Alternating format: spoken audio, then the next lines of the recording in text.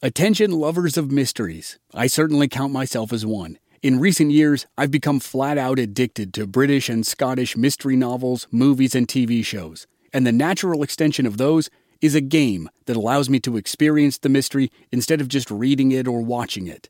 Don your own detective hat in June's Journey, a free, hidden object mobile game that delves into the captivating journey of June Parker, a self-proclaimed detective on a quest to unravel the mystery surrounding her sister's untimely death. It's set in the glitz and glamour of the Roaring '20s, and you play as June, deciphering clues and uncovering secret plots within thousands of beautifully illustrated scenes. New chapters are added to the game each week, and you can personalize and decorate your very own Orchid Island, where the story takes place. Download June's Journey on your Android or iOS device, or play online via Facebook Games. Your detective journey awaits. Prescription products require completion of an online medication consultation with an independent healthcare provider through the LifeMD platform and are only available if prescribed. Subscription required. Individual results may vary. Additional restrictions apply. Read all warnings before using GLP-1s. Side effects may include a risk of thyroid C-cell tumors. Do not use GLP-1s if you or your family have a history of thyroid cancer. If you've struggled for years to lose weight and have given up hope, did you know you can now access GLP-1 prescription medications at TryLifeMD.com? We're now offering eligible patients online access to GLP-1s, the breakthrough prescription medication that can help you lose body fat and weight. Listen to what people are saying. It's fun to put on jeans that you couldn't get into 6 months ago. Every morning, I look forward to getting on the scale. For anybody who's struggling with their weight, it's a godsend. And here's the best part. Your insurance may cover 100% of the cost of your medication. So go to TryLifeMD.com to have your eligibility checked right now. Get started today at TryLifeMD.com. That's TryLifeMD.com.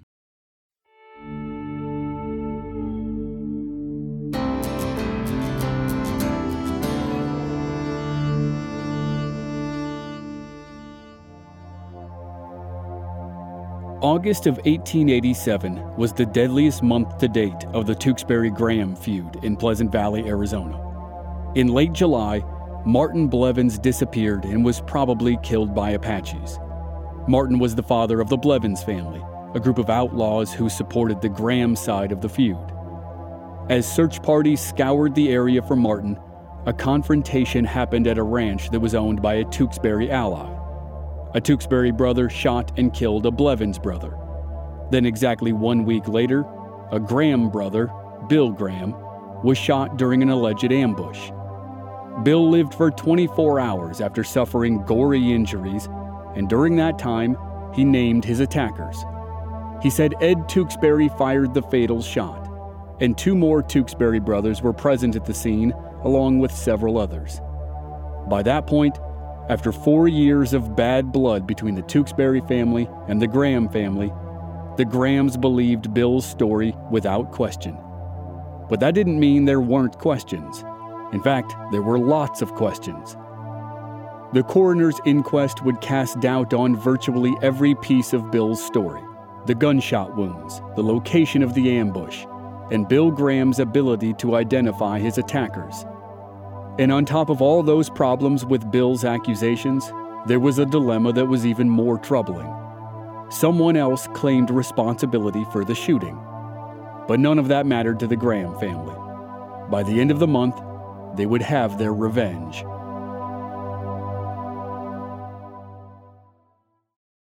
Shout out to Claritin for supporting this episode and providing us with samples, especially at this time of year when I'm getting crushed by allergies. In Arizona, we have these wonderful trees called Palo Verde trees. They have yellow flowers that look nice, but produce yellow pollen that makes me cough and sneeze and makes my eyes so itchy I almost can't stand it. Luckily for those of us who live with symptoms of allergies, we can live Claritin Clear with Claritin D. Designed for serious allergy sufferers, Claritin D has 2 powerful ingredients in just 1 pill that relieve your allergy symptoms and decongest your nose so you can breathe better. Ready to live life as if you don't have allergies? It's time to live Claritin Clear. Fast and powerful relief is just a quick trip away. Find Claritin D at the pharmacy counter. Ask for Claritin D at your local pharmacy counter. You don't even need a prescription. Go to Claritin.com right now for a discount so you can live Claritin Clear. Use as directed. When you need mealtime inspiration, it's worth shopping Kroger, where you'll find over 30,000 mouth-watering choices that excite your inner foodie. And no matter what tasty choice you make, you'll enjoy our everyday low prices, plus extra ways to save, like digital coupons worth over $600 each week. You can also save up to $1 off per gallon at the pump with fuel points. More savings and more inspiring flavors make shopping Kroger worth it every time. Kroger, fresh for everyone. Fuel restrictions apply.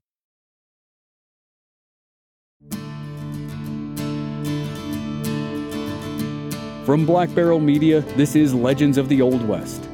I'm your host, Chris Wimmer, and this is a 6-part series about the bloodiest feud in the West, the Pleasant Valley War. This is episode 5, Lock, Stock, and Barrel.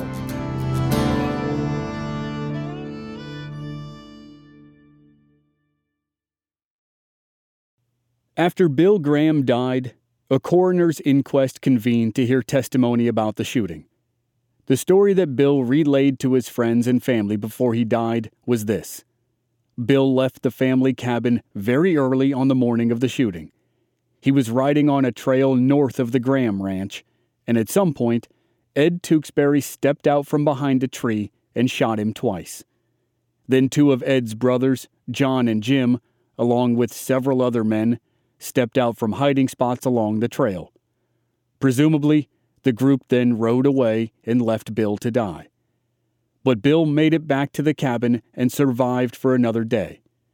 On the surface, that sounds like a story that would be common in the Old West. But at the inquest, numerous problems came to light. And the first question was raised by Bob Sixby, one of the men who treated the terrible gunshot wound to Bill's abdomen. Bill was gut shot, and the wound to the front of the stomach was terrible. Bob Sixby thought that the severity of the wound made it look much more like an exit wound than an entrance wound. But if that was the case, if Bill had been shot in the back, then how did he know who pulled the trigger? How could he be positive that Ed Tewksbury was the shooter? There were no good answers. But even if you set aside those questions, there were deeper problems.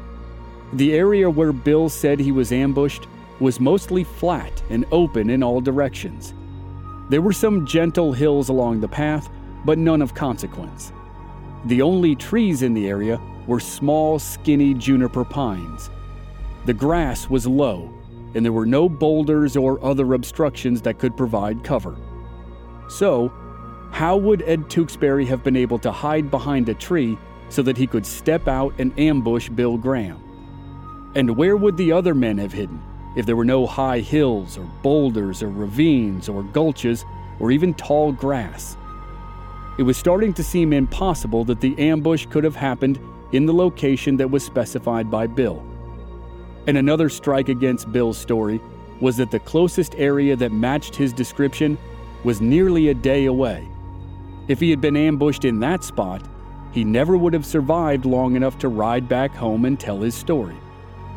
So if he was lying about the site of the ambush, why? What was he hiding? Now, it also has to be acknowledged that the trauma of the event could have affected Bill's memory. It happened in the early morning, probably in low light. He might not have been able to see very well, and the shock of the ambush might have played tricks on his mind. He might have believed everything he said, and it still could have been wrong. Ed Tewksbury and the others who were named in Bill's statement always denied participating in the ambush. The man who did claim responsibility was Deputy Sheriff James Houck. He said he was trying to arrest Bill's older brother, Johnny. Houck said he rose well before dawn and stationed himself along the trail. He'd studied Johnny's routine, and he expected Johnny to pass that way. At daybreak, a horseman approached from the direction of the Graham Ranch. Houck stepped out from behind a tree and aimed his rifle at the rider. The lawman said he ordered the rider to throw up his hands. The man on the horse supposedly looked up and was startled. It was then that Houck realized that the rider was not Johnny Graham. Houck turned his rifle barrel up to show he was not a threat and yelled, "I've got the wrong man."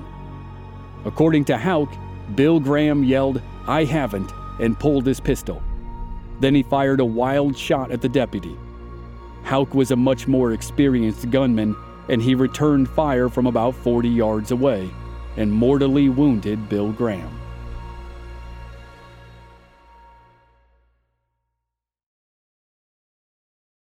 A friend of the Graham family accused Deputy Houck of covering for Ed Tewksbury. The friend claimed that Houck and the Tewksburys shared connections through the sheep industry, but the Tewksburys weren't sheep herders. Their operation focused on hogs, horses, and cattle. In addition, there was no obvious animosity between Houck and either family, the Grahams or the Tewksburys. Houck was known to be tough, but not a liar.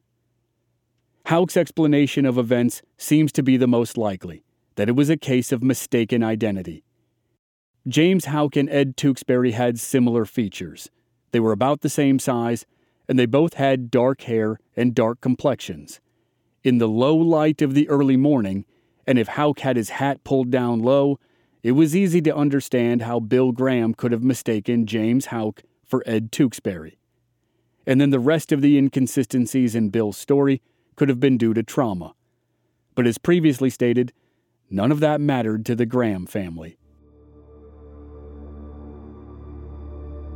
The Tewksbury family already assumed there would be trouble.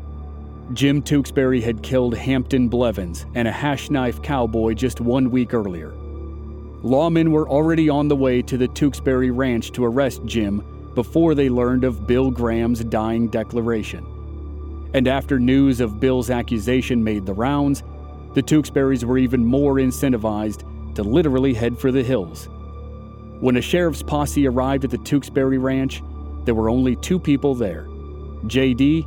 and the wife of J.D.'s eldest son, John. J.D. and John's wife were not very cooperative, but somehow the posse managed to figure out that the rest of the family, 16 people in total, had gone into hiding in the nearby Sierra Ancha Mountains. There, tucked away in hard-to-reach crevices, were several ruins of ancient people who predated the Apaches, possibly some who belonged to the Salado or Mogollon cultures. And though the name of the Mogollon Rim may have been more directly tied to a governor of New Mexico in the 1700s, it almost certainly has deeper roots in the Mogollon culture, a culture that drifted out of history in the 1400s. They cut dwellings into the cliff walls, which the Tewksbury brothers frequently used for shelter when they were out on long hunting trips. Rather than follow the Tewksbury boys and their families into the mountains, the posse rode several miles north to the Sixby Ranch. From there, the sheriff sent a communique back to his home base in Prescott. The Tewksburys were in hiding, he reported, but he thought they would come out soon. Meanwhile, word spread quickly that officials from Prescott were in the area. Andy Blevins, the oldest Blevins brother, usually tried to stay as far away from the law as he could, but his brother Hampton's murder spurred him into action. He rode to the Graham Ranch and joined up with Tom and Charlie Graham. Together, they rode to the general store where the sheriff and his posse were staying out of the sun and waiting for news. Andy told the sheriff that if he didn't take the Tewksburys into custody, a war would start. George Newton, who owned the Middleton Ranch where Jim Tewksbury had killed Hampton Blevins, rode to the store as well. He insisted the deputies come out and look at his cabin that had been burned to the ground. The lawmen now had 3 serious cases on their hands, 2 killings and a possible arson. They badly needed the Tewksburys to come out of hiding to straighten everything out. But the Tewksburys were stubborn. On the 12th day of hiding, they sent word to the posse that they would not leave their mountain fortress. They were too afraid of what the Blevins brothers and the Graham brothers might do to their families. The sheriff believed them and decided that it was getting too expensive to wait them out. He and his posse returned to Prescott after 2 weeks on the trail and with little result. When the posse left town, the Blevins family and the Graham family felt the law abandoned them. The Blevins clan demanded justice for a Tewksbury killing Hampton, and the Graham family demanded justice for a Tewksbury allegedly killing Bill. They felt the only thing left to do was to join forces for frontier justice.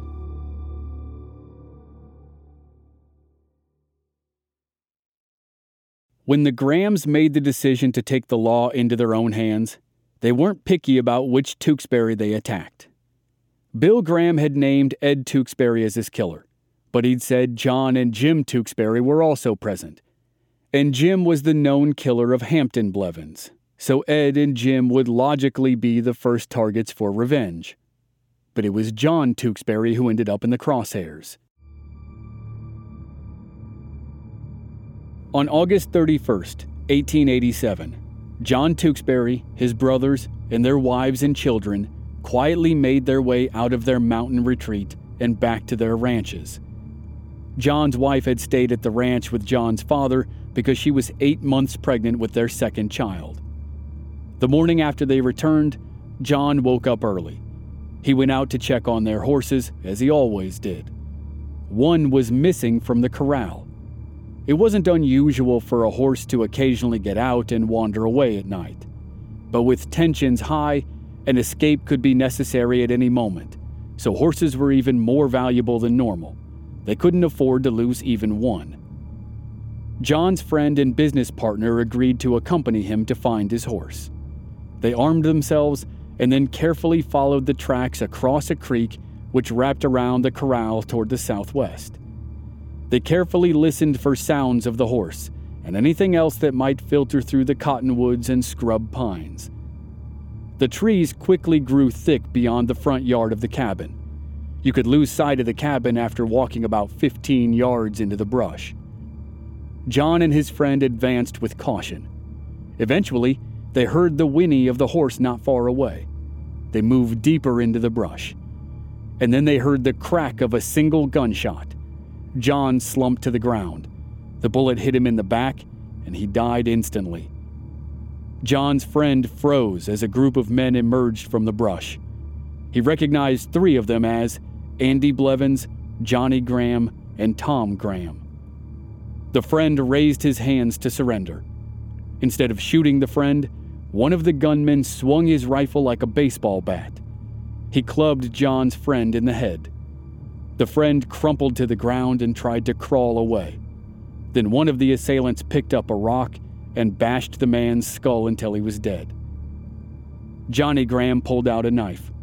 He grabbed a handful of John Tewksbury's hair and made ready to scalp him, but Tom Graham stopped him. At that point, Andy Blevins and a few of the others mounted up and rode away. But Tom and Johnny stayed behind. They still had unfinished business with the Tewksbury family. At the Tewksbury Ranch, family members heard the gunshot in the distance. One of J.D.'s stepsons looked outside and saw what appeared to be gun smoke rising above the pines about a quarter of a mile away. As he walked out to the corral to get a better look, more gunshots rang out from the woods. This time they were closer. The bullets smacked the barn and popped in the dirt around him as he raced back to the cabin. For the next 8 hours, gunshots flew from the tree line near the creek. The Tewksbury family huddled in the cabin and hid the children behind the stove for extra protection. The shooting stopped at sundown, but the Tewksburys didn't dare go to sleep that night. They didn't know who was terrorizing them, but there were 3 obvious possibilities: the Blevins brothers, the Graham brothers, or the Apaches. The long night passed in quiet, but neither John Tewksbury nor his friend returned. In the gray light of the morning, one of the family members spotted a bad sign. About a quarter mile away, vultures hovered over the pines.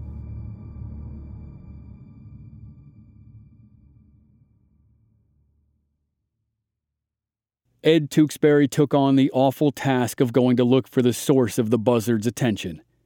He walked quietly and carefully, rifle at the ready. He lived his whole life on the frontier and did not scare or disgust easily. But what he found pushed him over the edge. Dozens of turkey vultures cackled and fought over the remains of his brother's body. And the same desecration was probably happening to the body of John's friend. Ed rushed at the birds and tried to brush them away, but they kept coming back. He did the best he could, but gave up and went back to the cabin to deliver the bad news to his family. His stepmother and a younger member of the family returned to the scene and covered the bodies with blankets until the law could arrive. It took several days for a justice of the peace to ride out from Prescott to conduct a coroner's inquest. The inquest was handled right at the scene of the crime, and by the time 10 men could be found to convene a jury, the remains of the dead men were putrefying in the summer sun. The son of one of the jurors remembered his father telling him that they all gagged throughout the inquest. When the proceeding mercifully ended, there was nothing left to do but ask for volunteers to shovel the remains into packing cases and bury them where they lay. Meanwhile, news of the murders spread, partially thanks to Andy Blevins. When Andy and his companions fled Pleasant Valley after the killings, they pressed hard through the night to get to the town of Holbrook. At some point after the disappearance of Martin Blevins, the father of the family, and the murder of Hampton Blevins, one of the middle brothers, the rest of the Blevins clan fled Pleasant Valley for the supposed safety of Holbrook. As Andy and his allies rode through the night toward Holbrook, they kept themselves awake by telling stories of bravado and taking snorts of whiskey. And it was Andy's drinking and bragging that allowed people to piece together the story of the murders of John Tewksbury and his friend. That particular night was quiet and still, and the voices of the riders carried easily over the landscape. Their path took them past Dry Lake, where a man named James Shelley was camped for the night. Shelley was a school teacher and a postmaster. If you remember back to the previous episode, Shelley's daughter was the woman whose family ran a store in the town of Heber. A Navajo war party rode up to the store looking for a member of the Blevins family, and Shelley's daughter ran outside with loaves of freshly baked bread. And now, as James Shelley sat at his campsite, he heard Andy Blevins brag about the recent killings as Andy and his co-conspirators rode by. Shelley already wondered why the Blevins family had suddenly moved to Holbrook from their ranch at Canyon Creek, and now he thought he had the answer. He thought they knew what Andy planned to do, which meant they also thought the Tewksburys would seek violent retribution. The Blevins family must have thought Holbrook was a good place to lay low. Based on the town's reputation, it probably sounded like a safe bet. Holbrook was notorious for lawlessness, despite the evidence to the contrary that was about to be presented. Just the year before, 26 men were killed by gunfire in the town of only 250 full-time residents. The Salvation Army designated the town as a special target for evangelizing. When Andy Blevins and his crew got to town, Andy continued to crow about his killing of John Tewksbury and the other man, whom he admitted he didn't even know. Residents of Holbrook didn't like it, and they immediately pressed the Apache County Sheriff to take action.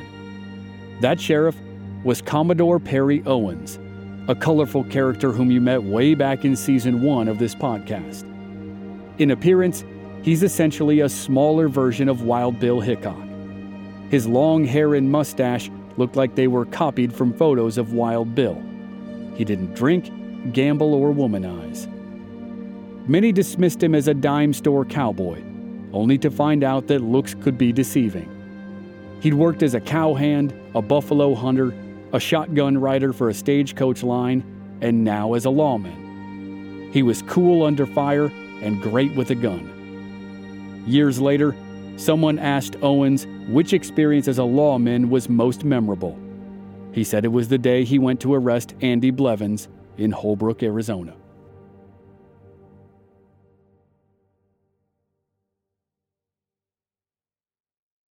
Owens already wanted Andy Blevins. Recently, Owens sent Blevis a notice to surrender on an outstanding warrant for stealing horses from the Navajo. Andy never responded. Then the entire Blevins family set up shop in Holbrook, and the townspeople swore out a complaint against the family they knew to be murderers and thieves. Men of the town went so far as to form an armed posse to help Sheriff Owens arrest the family, but Owens thanked them and sent them home. This was a job for the sheriff, and Owens would handle it himself. He cleaned his guns in a nearby livery stable and then strode down a dusty street toward the Blevins' house. For a family that was supposedly trying to lay low, the Blevins clan picked a house that offered no concealment. It was right alongside the railroad tracks, and on that side of the tracks, there were only 3 or 4 ramshackle structures. So a house with a bunch of people going in and out would have been obvious to everyone in town, especially since the other side of the tracks was lined with shops. So in the first week of September 1887, Sheriff Owens walked beside the tracks toward the small house that held all but one of the Blevins family members. There was a lone cottonwood tree in front of the house, and a horse was tethered to a branch. Owens stepped up onto the porch and looked through the windows to the left and right of the door. He saw Andy and other men inside. Owens knocked. The wife of John Blevins, Andy's 20-year-old half-brother, answered the door with a baby in her arms. She politely called for Andy, who came to the door and peered around his sister-in-law. Owens was blunt. He told Andy to step outside because he was under arrest for stealing horses. In response, Andy flashed a pistol he'd hidden behind his back and tried to close the door. Owens jammed his boot in the opening and swiveled his Winchester into position. He fired a split second before Andy could pull the trigger. Owens' bullet hit Andy in the stomach and splattered blood all over John Blevins' wife and baby. As Andy crashed to the floor, a door opened on the side of the house. John Blevins slid a rifle through the opening and fired at the sheriff. The bullet missed Owens and hit the horse that was tethered to the tree. The horse shrieked, pulled itself free, and ran away. Sheriff Owens pivoted and fired at John Blevins. The bullet hit John in the shoulder, and he yelled as he fell back into the house. At the same time, Andy dragged himself along the floor toward a window at the front of the house. He slid it open and aimed at the sheriff. Owens spun toward the window and fired. The bullet smashed through the thin wood boards of the house and killed Andy Blevins. Owens stepped away from the porch and stood in front of the house for a few moments. He reloaded his rifle and stayed alert for a new attack. Suddenly, one of Andy's friends jumped through an open side window with a gun. Owens stepped to his right and fired. The bullet tore through the man's back, pierced his lung, and broke his shoulder. He coughed up blood as he fell face down in the dust. And then, the youngest remaining Blevins brother, 15-year-old Samuel Blevins, burst through the front door with a pistol. He had grabbed a gun from one of his brothers, and he screamed in rage as he leveled it at the sheriff. Owens fired and hit Samuel in the chest. The teenager fell to the ground, and the gunfire ended. It was all over in the space of about a minute. Blood was everywhere, and the women and children wailed in the house. Samuel Blevins was dead. Andy Blevins died around midnight. John Blevins was badly wounded, but he survived. Andy's friend lingered in agony for several more days before he died of his injuries. Over the course of about 5 weeks, the men of the Blevins family were nearly wiped out. Martin Blevins had disappeared and was presumed dead. Andy, Hampton, and Samuel Blevins were killed in shootouts. John Blevins was in no shape to keep fighting. That only left Charlie, the second oldest brother, who was not present at the Holbrook shootout. Charlie wasn't in Holbrook because he was still down in Pleasant Valley with the Graham brothers, and the Graham brothers were still continuing their war with the Tewksburys, and the fighting wasn't even close to done.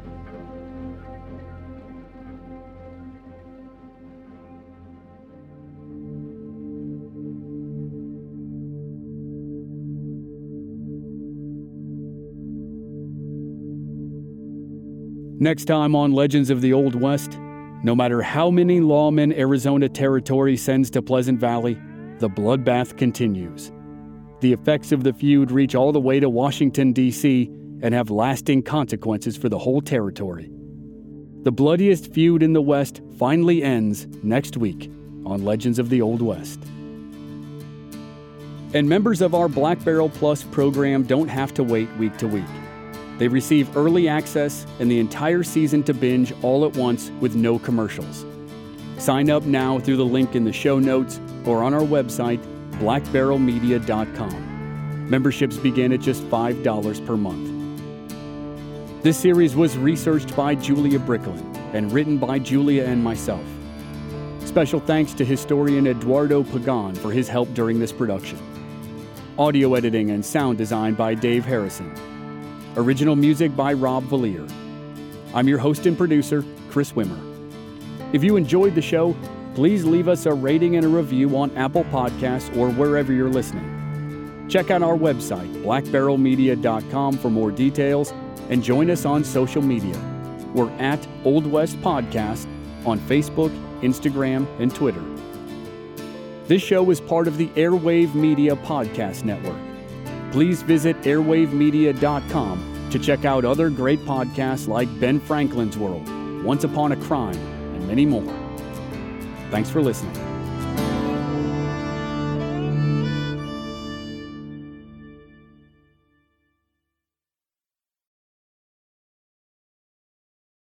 When you visit Arizona, time is measured in moments, not minutes.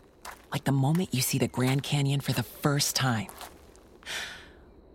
Visit a new state of mind. Learn more at hereyouareaz.com.